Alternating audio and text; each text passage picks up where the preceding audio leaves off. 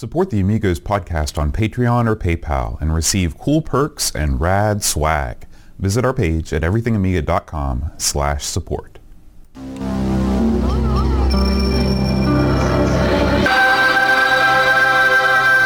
Amiga, the first personal computer that gives you a creative edge.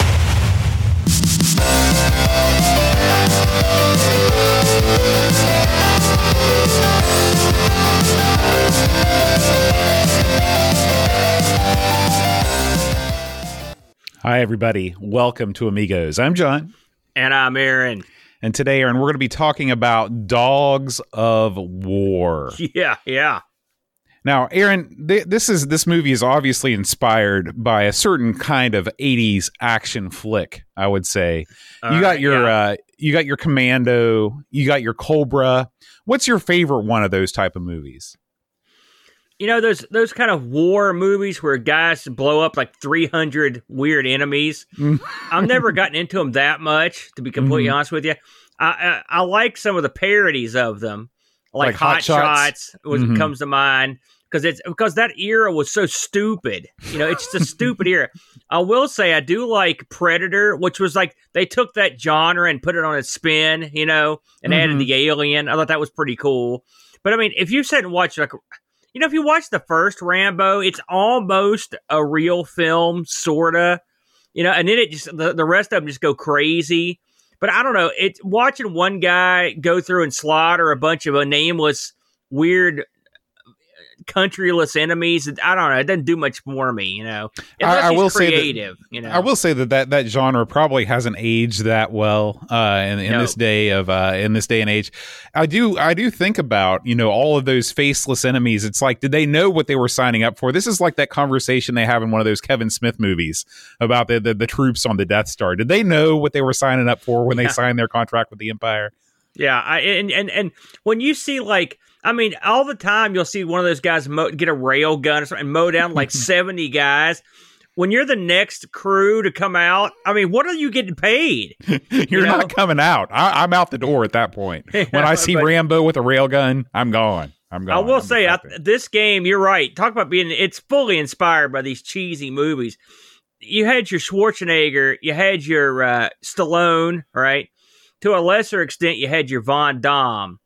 Who was your guy? Or let's say you got your Seagal was sort of in there, but they were more martial arty than shooty. Who am I missing here? Your Clint Eastwood, but really he wasn't. He made movies that were a tier or two up from most of those. You know, I've always liked Stallone.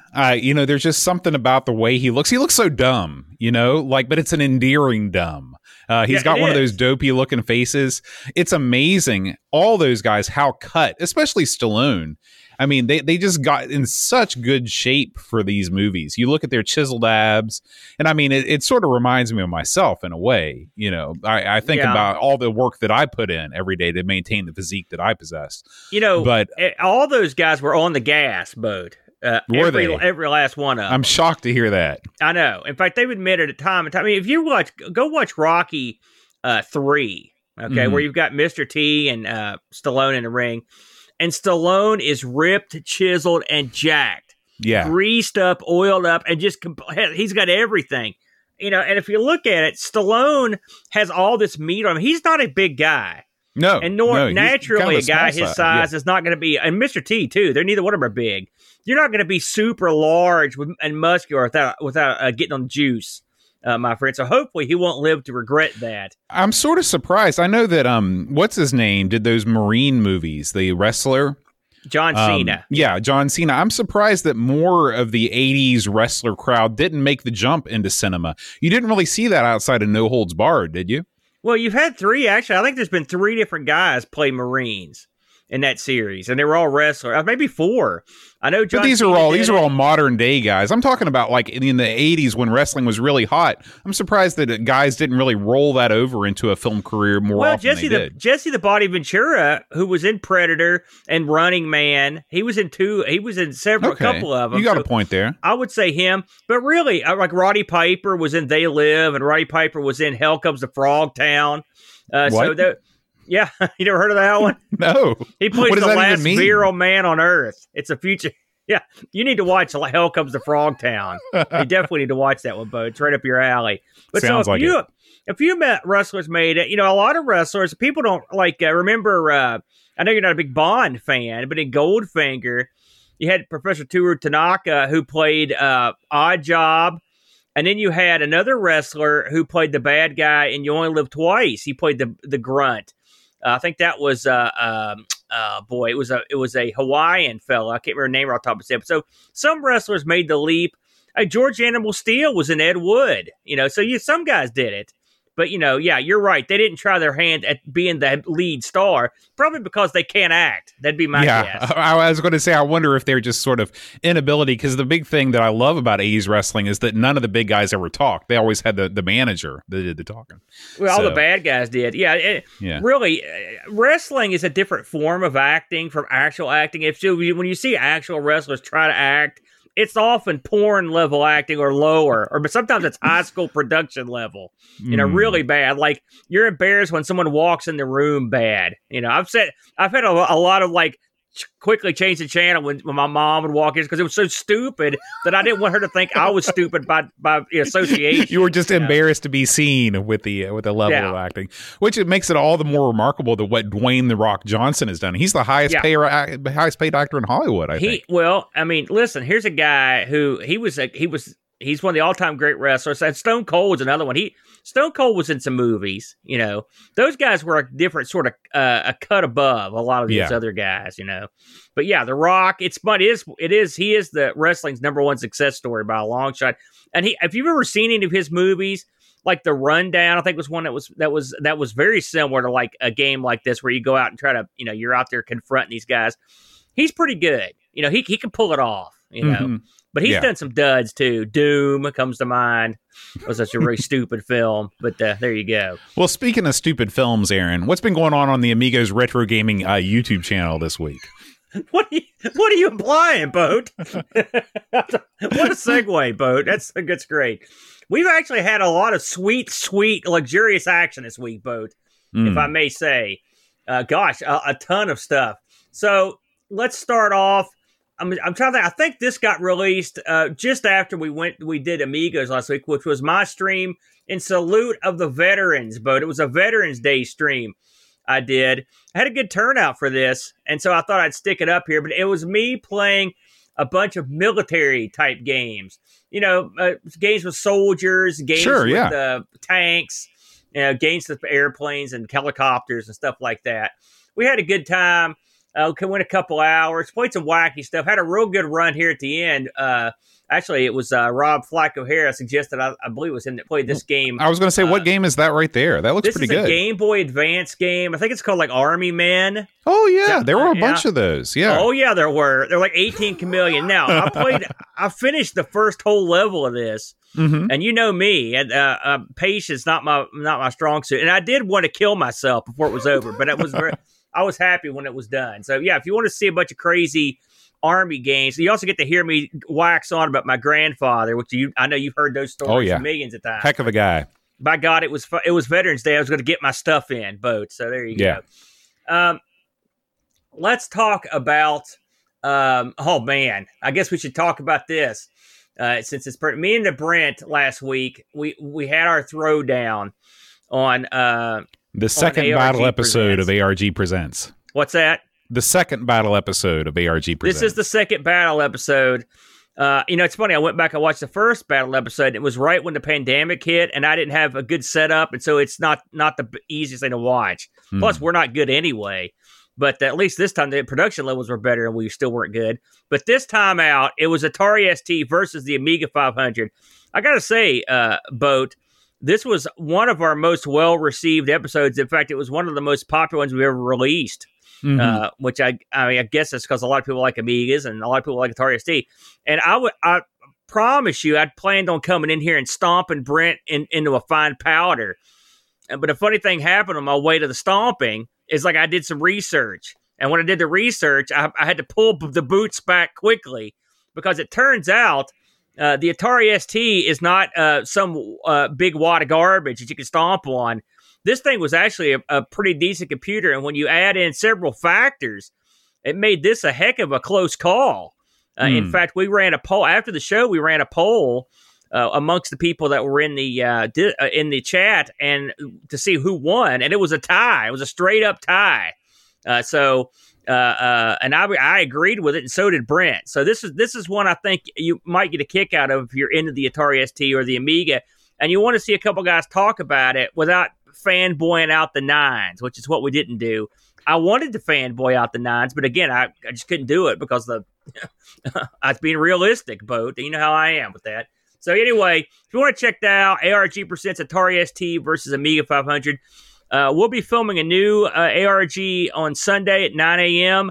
This time out, we spun fight, which means we both are picking a fighting game, and we're going to go to war. And I guarantee you, because I know what Brent picked, there will be a stomping involved in this one, I assure you. Although listen, I know what game Brent picked, and that stomping is undeserved. But I'll leave it at that for now. I will say this, but as a music man that you are, all right, I am a music man. That CD that came with the SNES version, that was top shelf. Man, I've heard that thing a million times. I'm not going to be bashing that. Let's talk about... I'm going to let you talk about this one, Boat. This got some interesting comments. It was your ZX Spectrum professional ski simulator, Boat. You know, it's funny. We'll talk about this in a little bit. Oh, actually, no. I take it back. We'll talk about it now.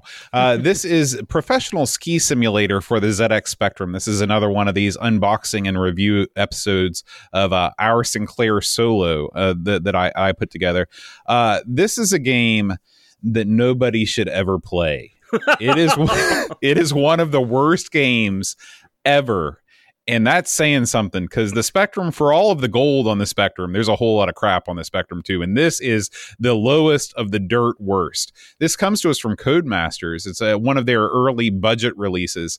And boy, this is a game where you take off down a ski slope with against an AI opponent. And who does the camera choose to focus on? The player? The person with the joystick? Heck no. The camera focuses on your AI opponent. So as your AI opponent goes down the hill at Mach 3, the camera follows him down the hill, leaving you at the top of the hill to negotiate the moguls and the berms and all those words I don't completely understand by yourself. This is a horrible game, Aaron. It's a pretty looking game. You know, it's monocolored. It does look good. But it is the worst. It is the dirt worst. One would wonder how that would leave the shop with the camera like that. I mean, who could play test something like that and be like, good enough? Yeah, not I. I think it was a different world when it was released. I have a feeling it might have been a little rushed out the door. But anyway, if you want to watch me struggle with that, check that video out. I've got to watch that one because I haven't seen it yet. Just for that little clip, that looks great. Now, here's an interesting one. You know, our good buddy Rob Flack O'Hara has started to do some streaming. It's not, although this is off Steam, but he started to do some streaming. And the other day, I caught the tail end of one of his streams, and he was playing this crazy looking Paperboy knockoff. And by God, here it is. It's a Sprite Castle plays the Video Kid. Yeah, now, have you heard of this one, Bo? It's funny. I never heard of this before, and I tuned into Flack's stream, and I was watching him play it, and I was like, "Holy cow! This is exactly the kind of game that I've always thought about making." I always thought that Paperboy would lend itself extremely well to an endless runner style game. I didn't think about the VHS delivery angle, I must admit, but this looks like a really, really fun game, and I think it's only $3 or $4, so I may pick this one up. Listen, this is great. It looks great. I saw this. I was like, "Holy smokes!" I asked him. I was like, "What is that?" And it's funny. I did a thing where I reimagined some game. We played some reimagined games, and this right here is someone doing a reimagining of a classic game. Because listen, if you try to make Paperboy 2, or 3, or however, and you're at best you're gonna do okay. At worst, like, you're going to end up with that N64 game. At worst, yeah, they take a Paperboy concept here, and then they go bananas, and that's what you do. Go bananas. So yeah, good for him, and good on Flack. He's been getting them in this week. So here's one, Boat. This is Ask the Amigos for November Part 2. Mm-hmm.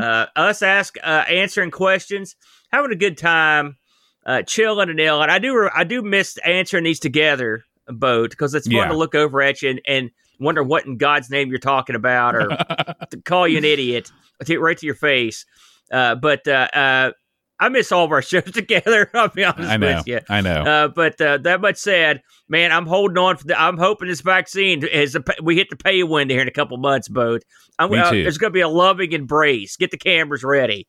But until then, you can enjoy me and Boat answering questions, most of which we have no business being involved, including questions about people's employment, people should go on vacation, job advice, things we are not qualified at all to give advice on. I was listening to some of this earlier, and one of our buddies who had just lost his job, but we were giving this job advice, and I thought to myself, I've had so many jobs. I thought to myself, you're the worst person that could conceivably be giving job advice to any person. But by God, I'd do it anyway.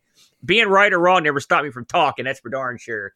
And last on the docket, Boatster, another offering from our good buddy, the Flackster. And this is Sprite Castle Plays Jeopardy. Jeopardy, Boat. It's funny how many hours I spent on classic machines playing Jeopardy, Boat. I don't know about you. You know, it's funny. We played it all the time. I didn't spend as much time on Jeopardy as I did the Wheel. I feel like I played Wheel of Fortune on every conceivable console. And another game that doesn't get a lot of love these days that I played a lot was Classic Concentration. You know, the game where you uncover the matching symbols, and then the puzzle is like an anagram. So it's like a picture of a ring and some ice or something. Yeah. I played that a ton on the PC, on the NES, on all kinds of things. You know, the funny thing about that, Boatster, is that those old TV game shows were not that tough to pull off on the computer. And they came across pretty well. Yeah. Even if you had a CGA of Vanna White pixelating her butt across the screen, you know, or whatever, it worked. And it was a lot of fun. And man, we played a ton of these. Rob just mentioned Card Sharks. That's another one I used to play. But I played a ton of Wheel of Fortune. You were dead on there, man.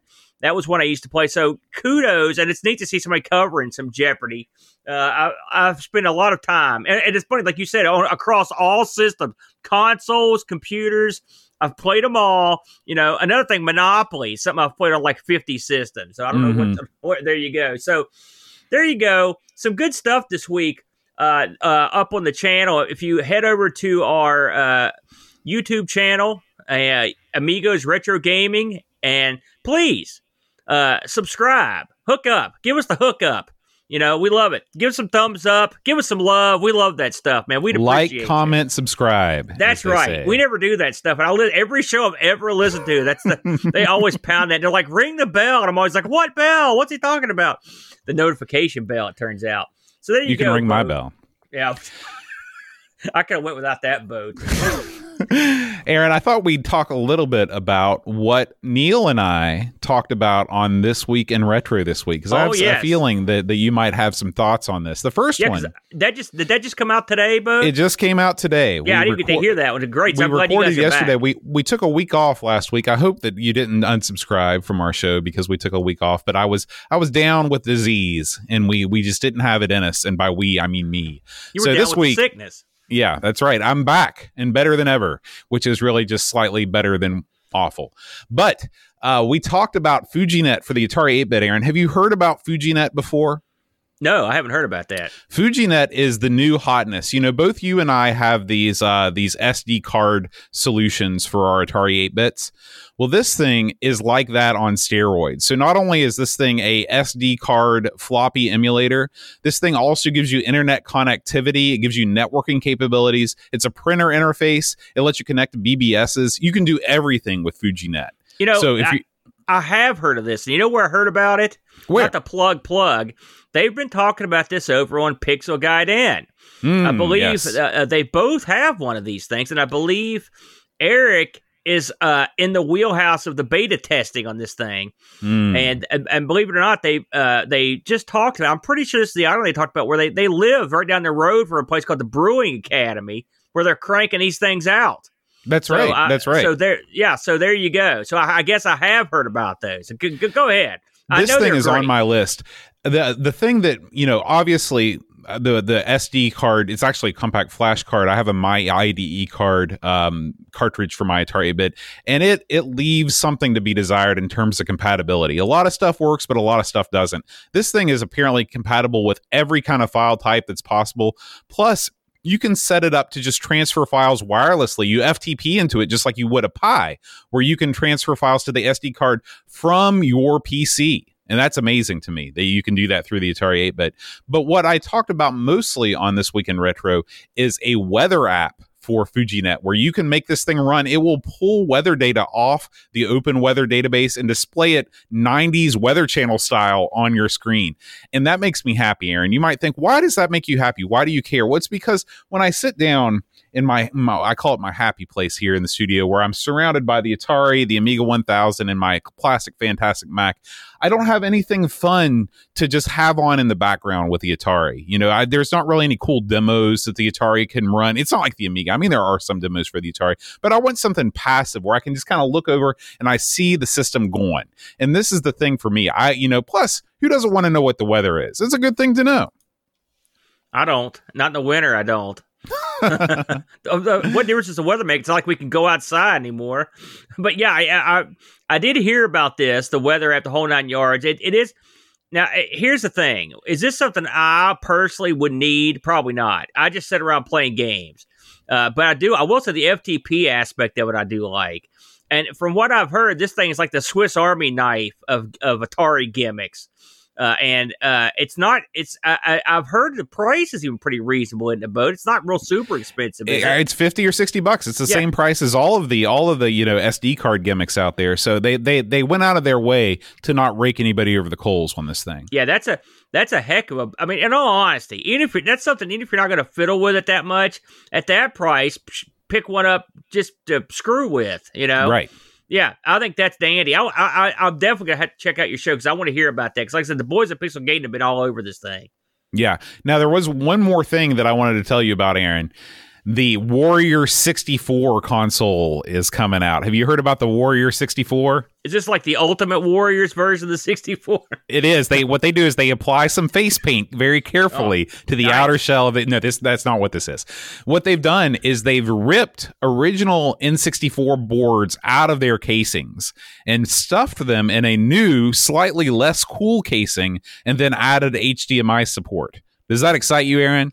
So this is sort of like that, the metal Dreamcast case that we talked about a while back. Yes. But no, it doesn't excite me, and I'll tell you why. I don't care. Here's the thing: the N64 hasn't aged well, Boat.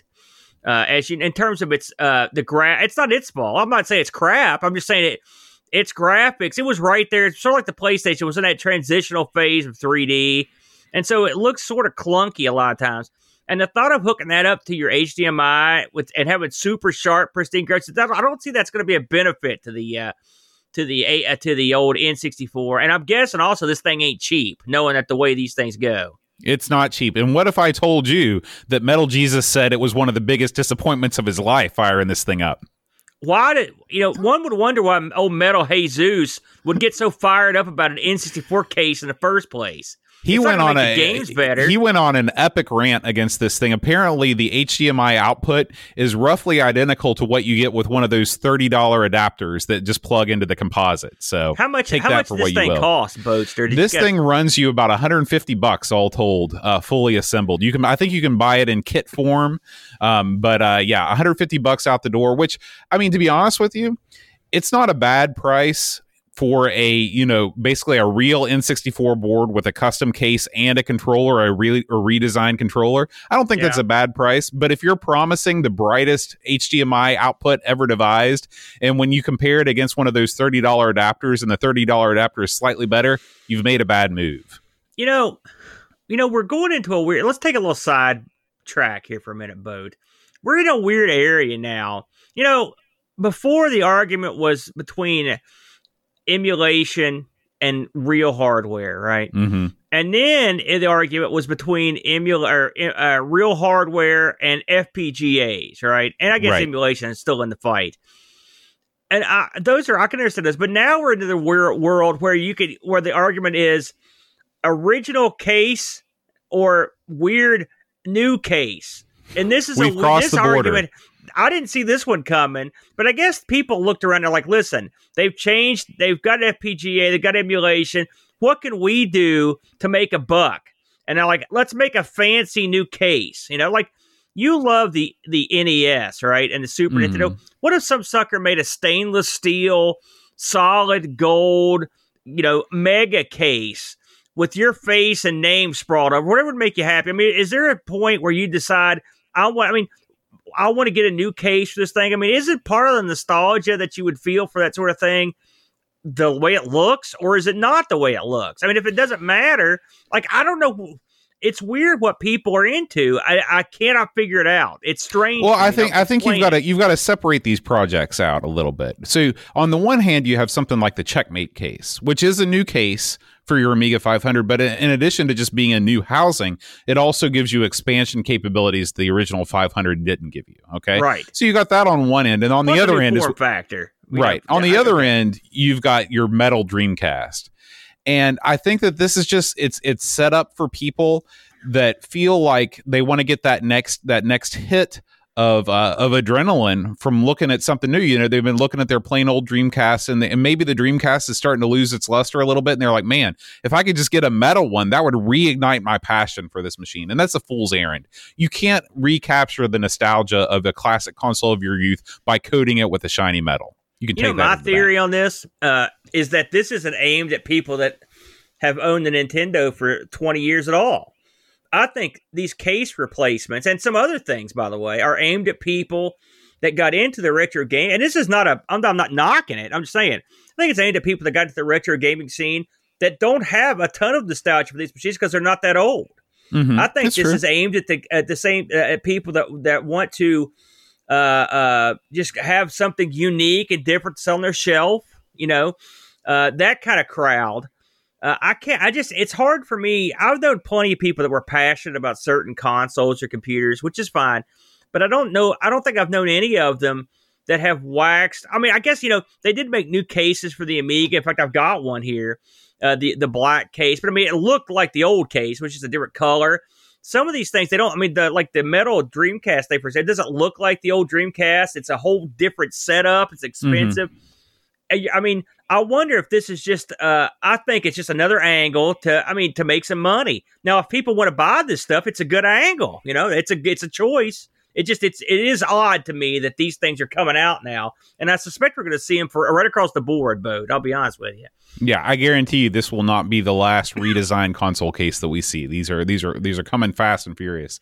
But at any rate, I don't have a problem with it. Heck, everyone get whatever you want. The heck with it. Yeah. At any rate, if you're interested in more of my thoughts, plus Neil from RMC waxing about this stuff, we also talk about the new Retro Cafe over in Burnley. Aaron, you know where Burnley is? I don't. It's up near Leeds. Okay. You know where Leeds is? I don't know where that's at either. No. And of course, we have to talk about the latest Spectrum Next ZX Spectrum Next news. There's a new Spectrum Next clone board, Aaron. It sort of does for the ZX Spectrum Next what the Unamiga does for the Amiga, if you know what I'm saying. I do know what you're saying. That's interesting. Yeah. All right, Aaron, let's move on to this week's Amiga news. Mo Train. Aaron, first up out of the gate, right out of the gate, we have a new video from the one and only Pixel Vixen, Aaron. This is why the Commodore Amiga 1200 is my all-time favorite computer.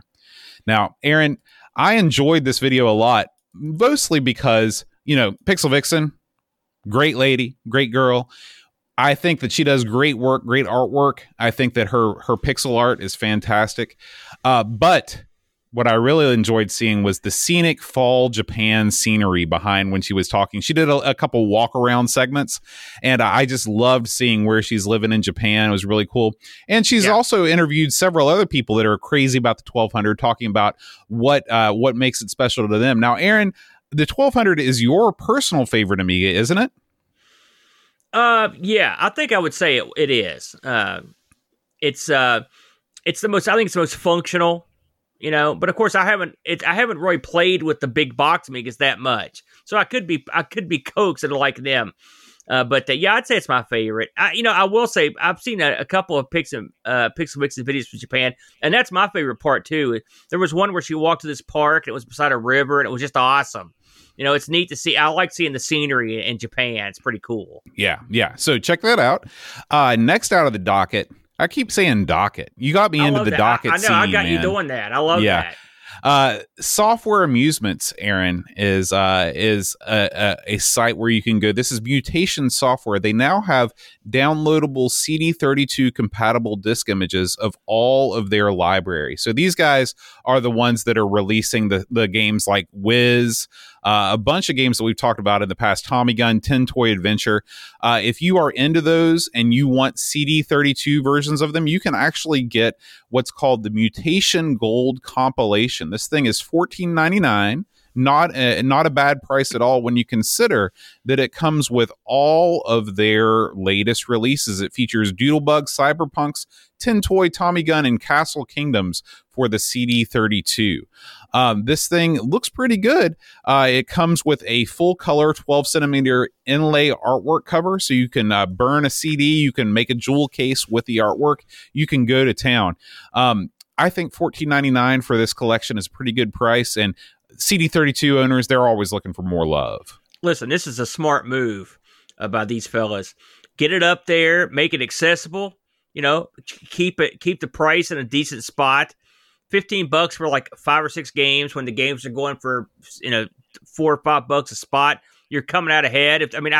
We haven't played all these games. I played some, but hey, I like that. And plus selling the ISOs, whatever, good. It's great. Smart move. If you've got a CD32, like I've said this before, this is the best time in the history of the world to have owned a CD32. The best, cheapest hardware and tons of software. They've got the ports of the Amiga stuff coming over in those collections where they've made it so that you can play them with the joystick, the controller that came with the CD32. This is it. This is the perfect time to have a CD32. And if that's your only Amiga, not only can you get by, you can actually have a darn good time. So any way it goes, you're covered. And it's funny, 10 years ago when these things were giving away CD32s, this would have been awesome. But now CD32s cost $18 billion. So your market's going to be limited on those. But yeah, I think that's a good idea. I like it, man. And finally, Aaron, this week, our final Amiga video comes to us from Neil, a.k.a. RMC, The Cave. He is learning to love the Commodore Amiga 600 by way of an Amiga 600 that has made his way to the cave. Yeah. Neil has a sort of a love-hate relationship with this 600, I think it's fair to say. He talks about how when it was first announced, how disappointed he was because it was essentially a non-upgrade over the Amiga 500 that he already owned, and how he felt like it was really the harbinger of doom. And of course, this was backed up by several quotes by the man himself, Mr. Pleasance, as he's known around these parts. Yes, right. So, but Neil, the thing that I love about watching Neil is, of course, you love to hear him speak. But I love when he starts his teardown and he replaces all of the capacitors. He talks about did you know there's a new kind of capacitor that is leak free, Aaron? I had heard something about that, yeah. Yeah. So he orders some capacitors. He really doesn't do much. I think the bulk of his repair work is going to come into the next video, but he goes over the various upgrades that he's going to put in. He talks about this power supply that he ordered. I've never seen anything like this before. This is a power supply that actually has a little mini LED in it that gives you a readout of the voltages. Yeah, those power supplies are the new hotness. I've seen a lot of people get the power supplies that I've got for the. Remember, I had to replace one for the Atari computer and the Commodore 64, and mine look exactly the same, except in the little view window, it doesn't display the statistics; it just has the logos. Mm-hmm. But yeah, always a good idea to get new power supplies. I'm finding out. It's funny. I watched this video the other day when it popped, and I'm with Neil. The Amiga 6. I mean, it's not like we're the only ones, but the Amiga 600 when it came out was an absolute horror because you had been waiting patiently for the hot, cool new item, and then this was like he says, in some ways it was a step backward. I mean, they eliminate the edge connector. What the hell were they thinking? Well, what they were thinking was, we're idiots that can't run a computer company, is what they were thinking. And yes, and Neil was right when he said to himself, this is not good, this could be their Heinies. This was it. And it's funny now because me and you we've both used that Amiga 600 that we got with the PAL motherboard on it, and we both loved it, and we both loved it for the same reason. It's so small. Yeah, and which also this was not this wasn't a good thing back then either. To be honest with you, because they getting rid of the it seemed cut rate, at the time. Well, they removed some features. They added other features, but the real killer was that the price. If they could have put this thing at £200, they would have had a winner. But what they did was they priced it as much or more than an Amiga 500. The cartoon pack, which came with tons of software, had more functionality, with the exception of the useless PCMCIA port and, of course, the IDE hard drive, which you could add to a 500 with one of those sidecar things. Well, we've talked about that PCMCIA slot before. Useless garbage. Well, I mean, you're a young man, Bode. PCMCIA cards were very prominent on laptops back in that era. Okay, and so when they believe it or not, when they put that in, I was impressed because it's something that PCs had, and so you're like, okay, maybe we got something cooking here, and it was a hot swappable, item. Now nothing really came of it, frankly.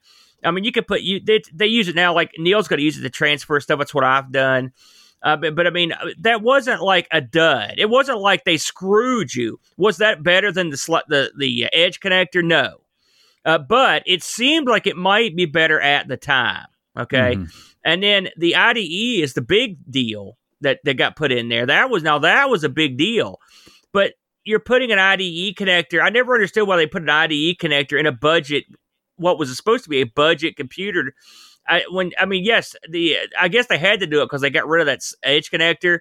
But I mean, I have a feeling that the PCMCIA slot and the IDE card or the IDE connector are probably what pushed that thing over the price threshold that they were looking for in the first place. Oh, undoubtedly it was. Yeah. It definitely wasn't that, the chipset. So then you had incompatibilities that crept in. A lot of that was granted, a lot of it was from the Kickstarter that it came with, but you also had some software. Neil mentions this too that required that the numpad. Keep it the numpad, and not being there was an issue, But I mean, this is just a dud. But it's great, much like the CD32, we were just talking about it. It's great to see that this machine has got a new a life breathed into it in the past 10 years, and have become hot properties. And that's because of really good accelerators, plus the Vampire has had a lot to do with it. And the fact that it had an IDE built in, that gives you the ability to run those WHD loads. So we're in a whole new era of these things now. But at the time, Neil's right. I was right. When he was talking about this, I felt the exact same way. When I heard the specs, I thought this is an absolute disaster. And it was. Well, that's going to wrap it up for this week's news. Of course, we will waiting with bated breath for Neil to release part 2 of his A600 series, but we move on to this week's Amiga game of the week, Dogs of War. Dogs of War, Boat. I like it when me and you actually sort of played this, played something in the past, and this one we actually had played, so I wasn't completely out of the loop when this thing popped up. I looked it up, Bo, just for fun. We played this on the Amigathon 2018 in the 19th hour. That was a dark hour, Aaron. It was a very dark hour. I believe this is the last hour we have footage of from that. Was this hour? It was too much for the network. Dogs of War brought it down. Yeah, it got much darker. Dogs of War is sort of one of the things I remember. I was like, right before it slid down the hill. Yeah. And it wasn't Dogs of War's fault, but it didn't help. So, Dogs of War released in '89, and on a disc, it had 1 to 2 players. Developed by an outfit called Vectordine. This was a port from the Atari ST over to the Amigas, the 2 platforms it was released on. This was converted over by a fellow named Steve Bach. He's actually done some stuff we liked, some stuff we didn't like. He did Aquatic Games. Remember that one? Yeah, good game. He did Bad Company, Battleships. He did Fright Night, which is good. Stands. I liked Fright Night, the sorta. It was goofy. Gold Runner. He did James Pond 2. So he's done some pretty good stuff. Yeah.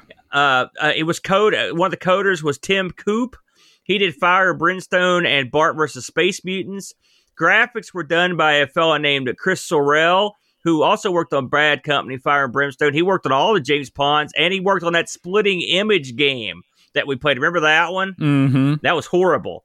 And the music, good old reliable. He's always around. Call him up, David Whitaker, who has done, about a million things. The ones that come to my mind immediately are Alfred Chicken, the Xenons, the original Shadow of the Beast, Golden Axe, Lemmings 2, and he also worked on Fright Night, the Fright Night connection intact, Bode.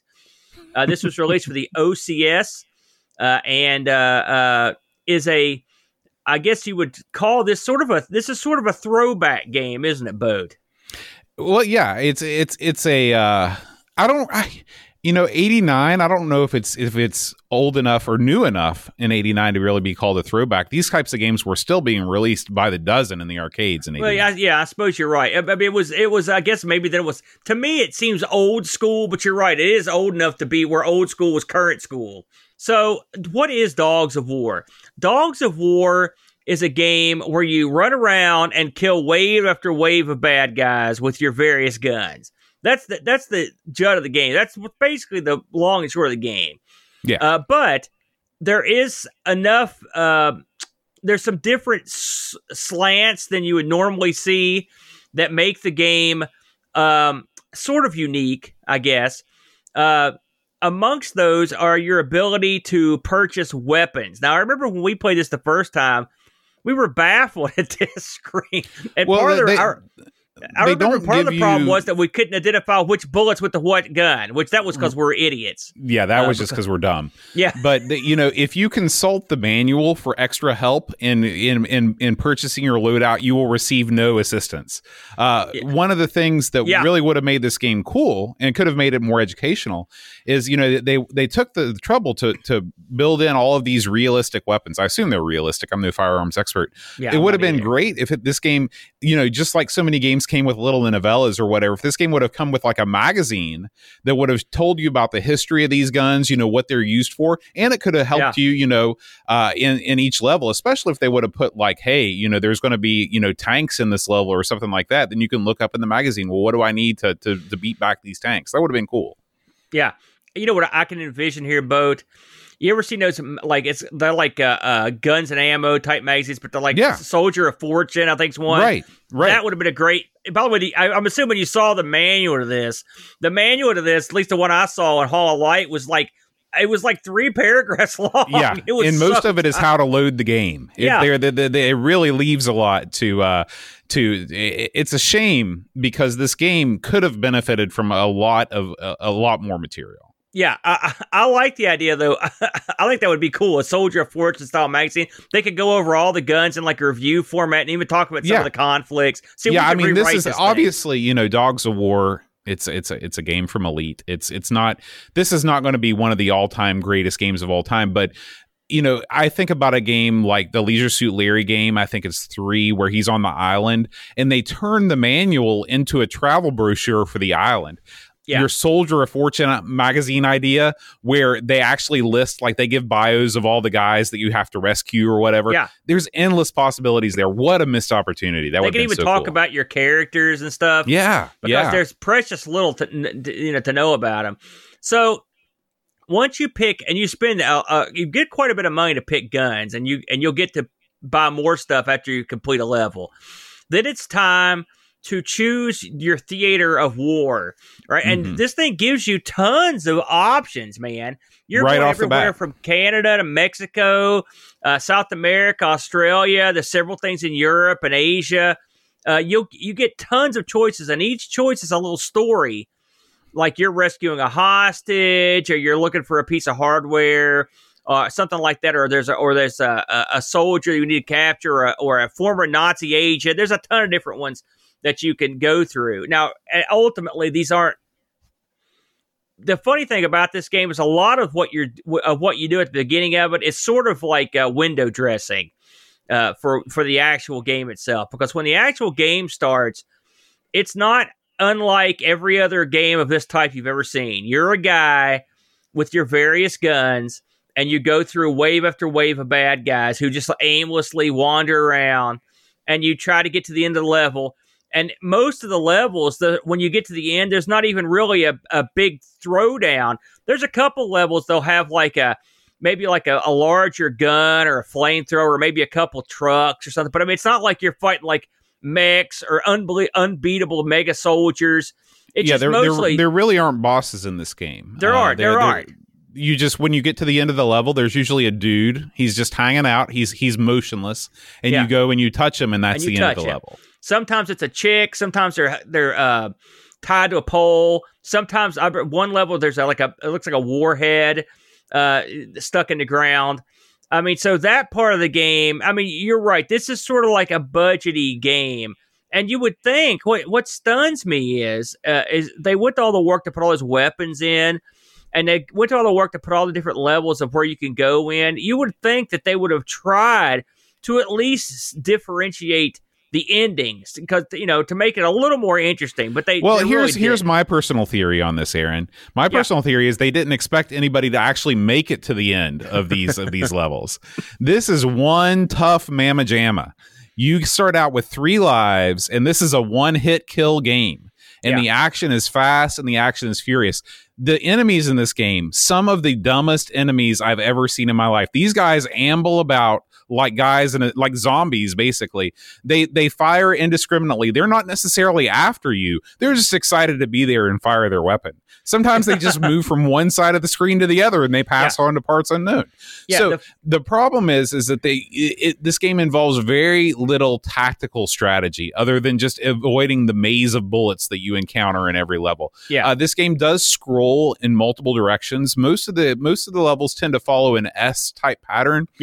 Where you start out moving vertically, the action shifts left, and you move to the left for a while, then you shift back up, shift to the right, and then you complete the level. That's the way that I noticed most of these going on. The action or the stages themselves, the graphics are pretty good.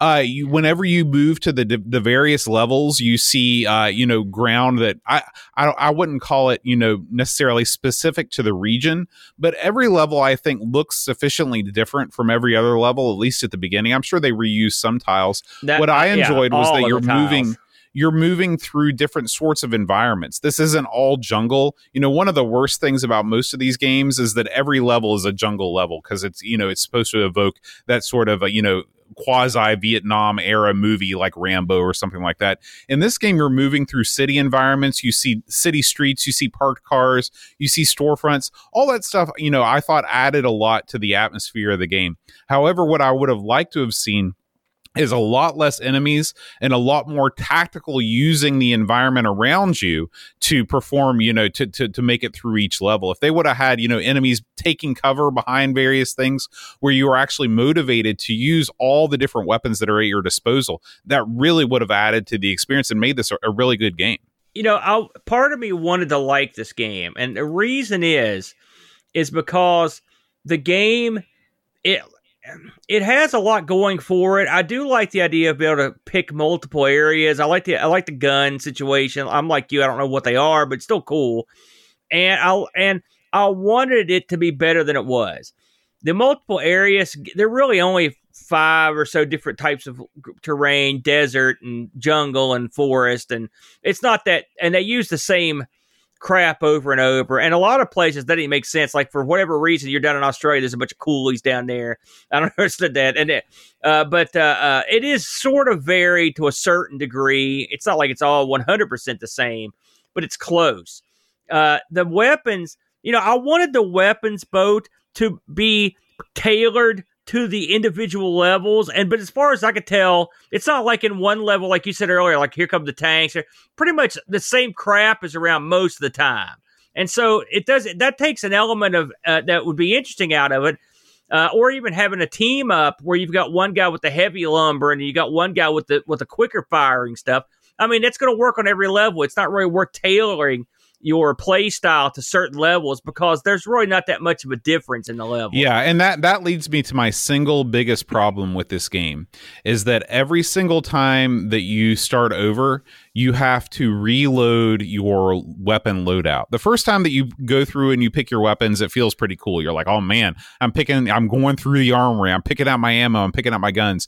But when you die the 5th or 6th time and you're just trying to make it through the level, the last thing you want to do is spend, 1 to 3 minutes going through your loadout. What they should have done was just have an option that says continue with the same weapons as before, yes or no, and then you get back into it. What I did was I actually created a save state at the beginning of every level, and whenever I die, I just reload that save state. I wouldn't scum save states, but I would just reload. That way I wouldn't have to go through picking the weapons. That was such a drag.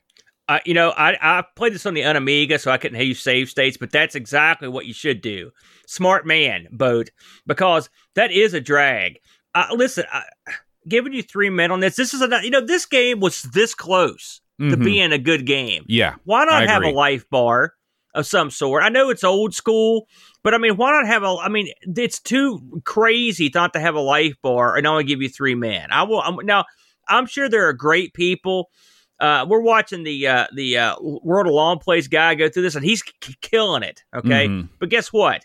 Whoever played this is all man because your good buddy Aaron can't do this well. Now it's funny though, as you play this game, you sort of get used to the cadence of the soldiers, and you can get better at it. I got better by playing it, but still, it's just so much crap going on. And one of the things that really bothered me was that the projectiles would often get lost in the background. That happened to me tons of times. And you would get killed, and you'd be like, what the heck was that? Well, it's because the little white bullets were coming over the white cobblestones or whatever. You couldn't see them. You know what I mean? So that was a hang-up I had.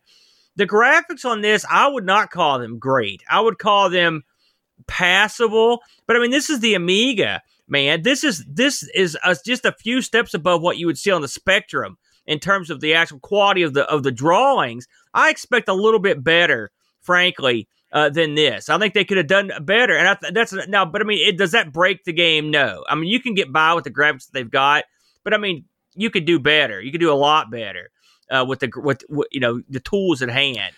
What they've tried to do with this game is they've tried to turn an arcade style shooter into more of a strategic simulation title by giving you, a very, very small amount of lives, by giving you no on-field power-ups. One of the things that I noticed, I went back and I played Ikari Warriors on the Amiga just to get another example of this sort of game.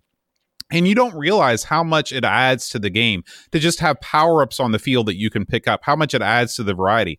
In this game, you have nothing to do but kill other dudes and blow stuff up. There is nothing else to do in this game. And this game really could have benefited from having health pickups on the field, from having different things that having health hookups wouldn't help given you have no health. Right. But having something to pick up, I realized that they wanted to make it ultra realistic by not putting, ammo pickups on the field or whatever. But man, it just the tedium of this game just gets super, super old because there's literally just nothing else to do. If this game was trying to be ultra realistic in any way, for God's sakes, you've got 3 tons of ammo strapped to your back. I know what you're saying. Yeah. But and then also you're fighting 400 kabillion idiots that come strolling out. But the sad thing about this thing, Boat, is I actually sort of like this game, even in its deplorable state. I still play this thing quite a bit. Part of it was because it was almost hypnotic to get into the way the troops move, so you could sort of kind of scope how they're going to come. There is a weird, like I said, I can't explain what you pick up on, but I could get farther than you would expect someone like me to get in this now, game. Did you use complete a level? Did you use the invincibility cheat at all? I did not. No, okay. I didn't know about it, but I didn't use it. I did use it, and I enjoyed this game a lot with the invincibility cheat turned on. There's something very cathartic. It's very similar to a game like Walker, where just mowing dudes down with no with no trouble. And I did enjoy seeing how the levels were laid out, because that does give you sort of an eye inside inside the mind of these developers, what they were going for. I just think that they overdid it on the difficulty. Or you can make some, obviously you get different amounts of money for different missions in this game. Yeah, it would have been great if they would have toned down the difficulty just a little bit for those lower priced missions, just to give the player some sense of accomplishment that they can at least complete one level without too much trouble. I'm just going to get a little checklist in my head. Okay, here's what I want to see this added this game when somebody remakes it. Number 1, a health bar. Okay, we can both agree on that. Mm-hmm. Number 2, more diverse missions. All right, I mean, I really think these aren't that diverse at all. Number 3, why can't I get in a Jeep? Yeah, why can't I get in a tank? I want some vehicles up in this sucker. It's another Ikari Warriors thing. Get in the tank, because that's cool. Yeah. I mean, am I wrong? There are vehicles in this. Why can't I drive these things? Yeah, they put them in the game already. Number 4, flesh out your manual, and then you went to all the trouble to make this game, flesh it out a little bit. Number 5, make the ammo, like you said, some kind of standard loadout would be cool. In this. Now, it does have multiplayer. I believe me and you actually tried multiplayer back when we played this. I know I've played this with the boy over the week. He didn't like it that much. We gave it a whirl. Mm-hmm. But that it's cool. You could actually, that helps if you have someone there to someone has the big weapons and someone has the small weapons. We should say that here we are. It's a game where you need 2 buttons and you've got 1 button. What do you do? Well, and this is in the manual. And I will say I thought it was kind of funny. If you're playing in 1 player, any key on the left hand side of the keyboard will switch your weapons. Right. Yeah. Okay. Now I'm assuming I didn't play this with the gamepad. I used just my Wiko.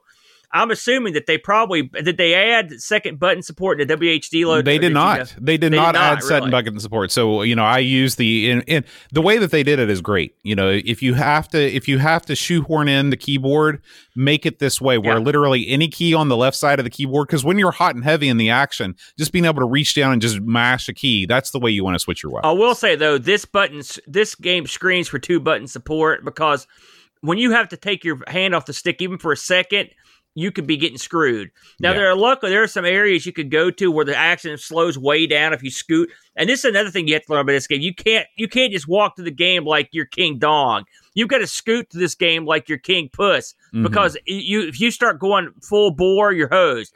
Yeah. Also, they've got some hidden stuff in the game, like some hidden weapons that come after you, like flamethrowers that come out of the ground. And if you've got to grenade these things, you can't shoot them. So you better bring some heavy duty booty, some good ammo with you, or you're not going to get very far either, because these things can shoot flames right across the screen. So there's some stuff like that. I mean, I'm assuming this thing, I don't have an opening price. I didn't get a price. I'm assuming this is a budget release when it came out. I can't imagine that this was a full price game. Sort of like it's funny, the docks almost looked like they came in a tape. I was when I saw that. Did you notice that? I mean, I did notice that. It looked like they photocopied like the insert from a cassette. Right. And I didn't see any of these on eBay, or any that had sold on eBay for this or the Atari ST. Really? Yeah. So I found boxes, but I didn't actually see the actual thing for sale or get any pricing on it. So who knows, man? I should mention, speaking of the Atari ST here, Bones, I'm gonna pull this thing up. As I mentioned, this came out on the Atari ST. And was, as far as I can tell, was ported over to the Amiga. I mean, it had to have been, because it says in the opening of this game that it was ported over. The games it's almost perfect. They're almost identical. The one element you can see that's different is the scrolling on the Amiga version versus the Atari ST version. It's funny, coming off the ARG we just did, I could pick up on this stuff a lot easier than I would have before. The Amiga has a nice scroll, whereas the Atari scroll is a little jittery. Yeah, very similar to so many of these. Like the Addams Family is the exact same way if you look at the ST version. And so when you know what to look for, I know this for a lot of you guys, you've probably known for decades, but for me and Bo, we have never fooled with an ST that much. But otherwise, graphically, this thing is pretty much a dead ringer. I mean, almost in every way to the ST, as you can tell if you're watching the video. So I don't think you're going to do better or worse by going from one to the other. I think you're pretty much going to be getting about the same experience. I looked this thing up on the ratings here. I went over to Lemon to check out how we did on this thing, and amazingly, the ratings were all over the board here, Boatster. So Lemon gives us a 7.04. So again, it's funny. I think last week's game was a 7 on the dot. So they gave this a very similar score. Amiga Action gave this thing 58%. They dropped the hammer. Amiga Joker. Well, I think Amiga Action is the one that gives. It's only out of 60, isn't it? One of those Amiga. We really need to establish which one. Yeah, but it's not Amiga Action. Okay. Amiga Joker. They don't take any crap. They gave us a 59, and Amiga Power in their July 92. Since they was several years old. You know what they punish old games. 27%. Oh my gosh, that's harsh. That's overly CU harsh. Amiga gave it a 66. And the Games Machine gave it an 83, and I guess this is a German magazine, Dator Magazin, in their number 16, 1989 issue, gave this 7 out of 10. That's probably the high water mark for this game. So it was not widely praised. But I mean, all things considered, I mean, I think we've played a lot of games, Boatster, over the years, and this was not. I didn't find this game offensive or like garbagey. One thing that I do want to mention is that for a game like this, the music did not make me want to turn the music off. Yeah, it was good. It was a good pump and tune. It had enough variety. Yeah, the length was fine, so it didn't get too repetitive. So that is worth mentioning because with a lot of games like this, it gets real old real quick. Yeah, the music. I mean, they brought in Whitaker. He knows his stuff, and which is. I wonder if I looked over all of his titles, and he worked on a lot of good stuff, and he worked on a lot of duds. So I guess at the time they were you worked on everything. It's not like they brought because I mean, think about it. This is the guy that worked on like Shadow of the Beast, for God's sakes. Right. I mean, top tier. He went all over the map. That's for sure. That's another thing that makes me question if this was a budget title or not, too, because I don't know that they'd waste David Whitaker on a budget title. Well, that's what I was saying. Trust me, he was wasted plenty. Okay. Yeah, looking over his stuff. Maybe not. I mean, he was collecting a paycheck no matter what. So I mean, think about it. He did Fright Night. Yeah, that's true. So, that's true. It's not like he was reserved for only great stuff. He did a lot of crap too. Quick bit of real-time follow-up from the chat. Barkbit informs us that Dator magazine is Swedish. Oh, I'm sorry. Thank you, Barkbit. There you go. This is what happens when you've got the international gang in your chat. That's right. room. Now, we did get some international reviews from our Discord channel, Beautiful. Aaron. What do you Lord got? Soup, he says, "Oh yeah, this is my turf. This is a classic example for me of a flawed, unexceptional game that one can enjoy despite its problems, and I love this game. I won't reveal the exploits, but it's basically Commando/Ikari Warriors with an outfitting screen between missions. Load yourself up with ARs, SMGs, LMGs, even handguns. If you want, you can even grab old Painless herself. Maybe I shouldn't, but I love this game. I doubt many would rate it too well, but for me, 9 out of 10. Did I mention the minigun?" Neg Soul writes, 1989 game with a touchy topic. Here in Germany, this game was indexed. And remember, Aaron, that this was part of that list that we've talked about a couple times. Yeah, this did mention Nazis in it. I'd wager that's a good reason why. And so I never saw it in the stores back then. I gave it a try and must say it reminds me of one of the C64 games Commando and Who Dares Wins 2 and Amiga games Warzone, Fernandez Must Die, and Special Forces. Dogs of War has fast action, great weapon detail, and very nice music. I personally didn't like the weapon buy aspects without being able to save setups. All in all, a bit too fast for me. Instant death mostly by enemies spawning too fast. All in all, I give it a 6 out of 10. I personally prefer a round of Special Forces on my Amiga. And finally, living legend Graham Webkey writes, "If you know me, you know I love top-down gaming on 8 and 16-bit systems. If we crossed Rambo, First Blood Part 2, and Ikari Warriors, this is the gist of this run-and-gun game, which I first played on an Atari ST a long time ago. I believe this Amiga version of the game is essentially a good port of that ST game. You do have a decent selection of weapons to use, and some of the missions are more fun than others. Its graphics are okay for the game, but you would expect better on the Amiga. Sounds and music suit the game, but are not showstoppers. This game is better in two-player mode than single-player mode. I feel many of the missions make more sense in co-op, and the environments used lend to this. Overall, it's 6 out of 10 in single-player mode and 8 out of 10 in co-op." That wraps up this week's reviews from our Everything Amiga, or Amiga's Retro Gaming Discord channel, Aaron. You know what? You remember a game called New York Warriors? Yes. Yes. I think this is kind of on the same. I think I like New York Warriors a little bit more. But it's got a little bit more visual variety. Well, it's wacky too. Yeah. But this reminds me of that quite a bit. And something else that occurred to me as I was loading up my guy. Why? And maybe someone can address this to me, but why would you ever take like the handgun, for example, or why would you take the crappier guns? I mean, I guess the ammo loadout. There are lots of things about the weapons. Like, for example, they give you reliability ratings on the weapons, but I never had a weapon freeze up on me. I don't know what that means. I was wondering about that too. I'm glad you mentioned that because I saw that too. And I was like, I don't know what some of that stuff means. Maybe if you're a gun and aficionado, which me and you are absolutely not that. No. We're the only ones in the state, by the way. But maybe this stuff is exciting or means something to you. But I mean, in all honesty, they could have almost just not put that screen in, and it wouldn't hurt my feelings. I mean, I know it adds an element of, I almost would rather just pick the guns up like you traditionally do as pickups. Yeah. Because that way, when you get a wacky gun, you're like, what's this do? Oh, look at that! What's that one do? Whoa, again, that. it adds variety to the game. I can understand both ways. Why they did it the way they did it, but I definitely prefer a ground pickup scene for sure. Pixels at Dawn informs us that this was almost full price on release, $19.99 over in the UK. Holy moly!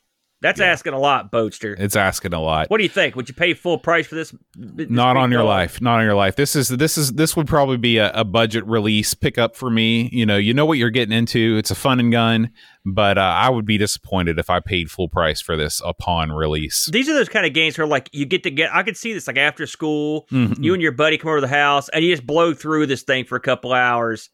And it's a good time. That I can see, especially if you're younger. But now that I've got a more educated refined palate, that's right, Boat. I find it a little wanting. I'll tell you what's not wanting, Aaron, are people that are awesome. And people that are awesome are people like Ray, the video guy, because he's left us a review on the Apple Podcasts app. We're trolling for reviews on the Apple Podcasts app all the time. Anybody that has not done this yet, please do so. This, guys, I can't tell you how important this is to helping spread the word, even if you're not an Apple Podcast user.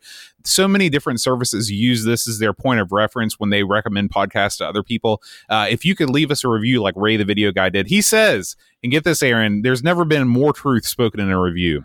Of all the Amiga podcasts, this is one of them. As an Amiga user in the US, from the moment the A500 came out, I love this podcast. They really help bring out the nostalgia for the best computer ever made. The podcast really is the top banana, and good enough that I will tolerate all the Coco and Sinclair nonsense. Thank you, Ray the video guy. We salute you. That was a backhanded compliment. Clearly, Ray's been listening for a while. Yeah. Because he said we were the top bananas. And of course, Ray. We want to thank Hasifa for suggesting Dogs of War to the Amigos Game Selection Committee over on Discord.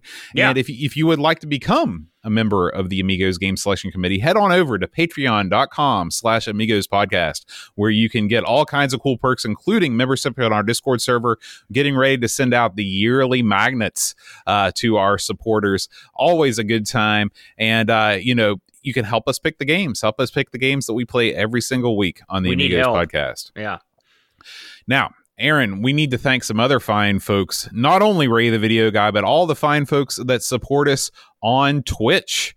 A Twitch subscription gets you those same sweet, sweet benefits that a Patreon subscription does. You can join the fun, just like Gelmet72 has, Jigglebox, Still Adolescing, Old B Sturgeon, Litwarski, Uber Scuba Diver, Great Owl G, Hermsky, Coconut 81, Retro Jerry, Roshi MSX, Wishbone, Pints and Amiga, Spy Hunter 2016, Memories of a Spectrum Gamer, Gary Heather, Macintosh Librarian, Ferodo NL, Mitsuyama, Christian Russell, Wing Chun Wolf, Buck Owens, Roscoe 500, and RMC Retro.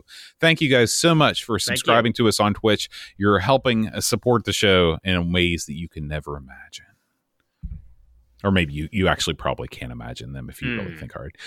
So, Aaron, last week we had some new action on our Discord high score competitions. Some new action. That's right. Some new action. It's not that old action. We're tired of the old action. We want the new action all the time. We have, of course, we still continue on with the Seymour and the Nasty Duncans. I don't know what this game is actually called. This game. This is Smarty and the Nasty Gluttons. There we go. That's the name of this thing. That's the name of this game. We have some new high scores. People are coming out of the woodwork to take part in this challenge. Sundown still reigns supreme with Z9K9 not far behind with Barkbit in third. And of course, in the Specky high score challenge, we have a new high score challenge this week, Aaron. They've wrapped around all of the games that we played on our Sinclair, and they've started again. We are playing Hypersports this week, Aaron. You and I both need to jump in here because we both love some Hypersports. I do like Hypersports. I've seen some incredible scores whizzing by on those. Yeah, I don't think anybody is going to beat Z9K9. He has a score of 272,858. That's an unbelievable score for Hypersports. I am not going to do that well, but I'm going to give it my best shot. I didn't really pay attention to the scores that much until recently. And when I looked at those scores, then I thought to myself, my God, because I watched, I don't know how they do it.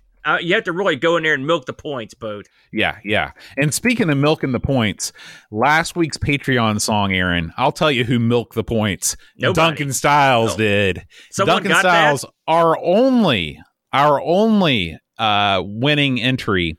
He got it correct. I skewed seasonal, and I went with Gone Till November. Do you know this song, Aaron? I think you skewed Suckery, is what I thought. That was that rendition. I couldn't have identified that on a bet. I've never heard that one, Boo. Okay, well, this was a song. It was popular when I was in college. It was when you were in your early 40s. Probably not too top on the top 40 at that time. But anyway, sang that one, Boo? That was Wyclef Jean. Oh my God. Listen, how about something someone's heard of? Get that guy out of here. Nobody's heard of that guy. It was only the top. It was only a number 3 hit in the UK. Have you heard of the Fugees, Aaron? No. Okay. Well, he was part of the Fugees. Yeah, not a fan. Not a fan of the Fugees. No. Okay. Well, maybe you'll be a fan of this week's Patreon song. If you know this week's Patreon song, this is a full band ordeal. And we invite you to come along on the journey with us right now. Send me a message at johnamnegospodcast.com if you know this song. Heavy systems ain't funky frag, Lord, my violent. Full of hope, Jonah, a.k.a. Sinland Hunsky. Ethan Little, Jeremy Jones. Dave Velociraptor. Alien Breeder, Data Dog. Lane Danson, Luke Hudson, John Kirk. Bomb the Base, Roushy, Frodo, and El Sol Incisor. Take me, Jurgen, Mr. Cola. Daniel Williams, Bernard Lucas, Jerry Dennington, Sword Glove, Commodore Kid, Kilobytes and Caffeine. Reflection, Simon Ledge, Captain Crispy. Gary Heather, Free Lunch, Kate Fox, David Pickford. Cameron Armstrong, Andy Jones. Lobster, Mineta, Bernard Quinn. 10-minute Amigo, Retrocast. Carletto, Rob O'Hara. RNC, Tim Drew, Simon Rose, Andy Craig, Joseph Harrison, Matthew Larimore, Sean Zabak, Roland Burke, Andrew Marks, Joe the Zombie, Chakotay Levelore.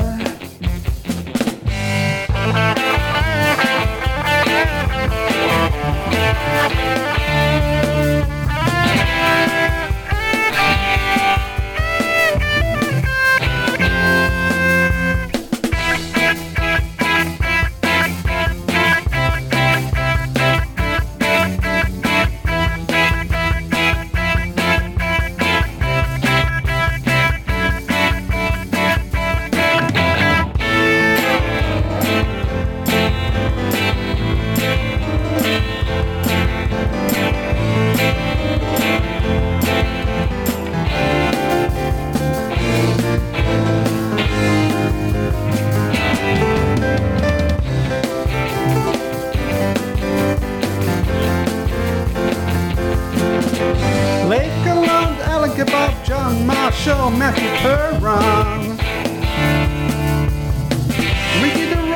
sleepy dead boy, Figgy CDC. Stefan Soten Mortensen, the slow Norris at Van Halen, Christopher Hassel, Rabbi Abbott, Blando 75 Dreamcatcher, Leland Giroux, Chris Foltz, BMW, Fairkey, O'Brien's Retro and Vintage, Adam Batters, BK Hooker, see Brian Jones, Paul Harrington, tapes from the crypts, Dick Styles, Josh Knack, Adam Bradley, Jonas Rulo, Kim, Tommy, Humberstadt, Daniel Benston, Darren Coles, THT, Brutal Barracuda, Jason Wands, Kicks the Dawn, and Kjolbjorn Bob.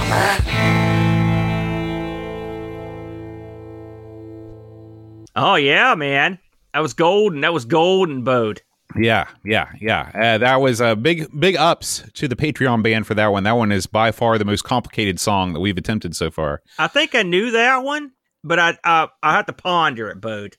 That was good. That was good. You guys, that was some actual tight musicianship there. I don't know how you line that crap up over the especially with our internet. I don't know how you do it. Well, it's a process, and I do want to thank again the full Patreon band there. That is Boss Man on drums, Reflection on guitar, Pixels at Dawn on vocals, and for the first time, hopefully not the last time, the one and only Figgy CTZ. And if you were watching that on the video stream, make sure you check out the re-uploaded version I'm going to put on YouTube.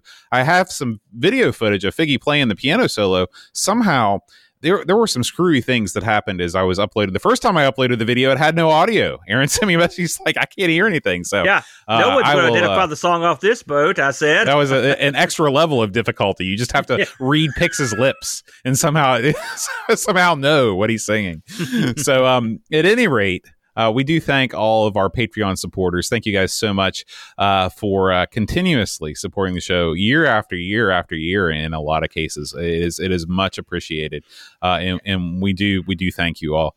Who else we should thank is the fine folks who have joined us live through the good times, through the bad times. At the beginning of the stream, when things were a little shaky, but I guess things so that the clouds have parted, the sunlight is shining through the hills of West Virginia, and we have a clear.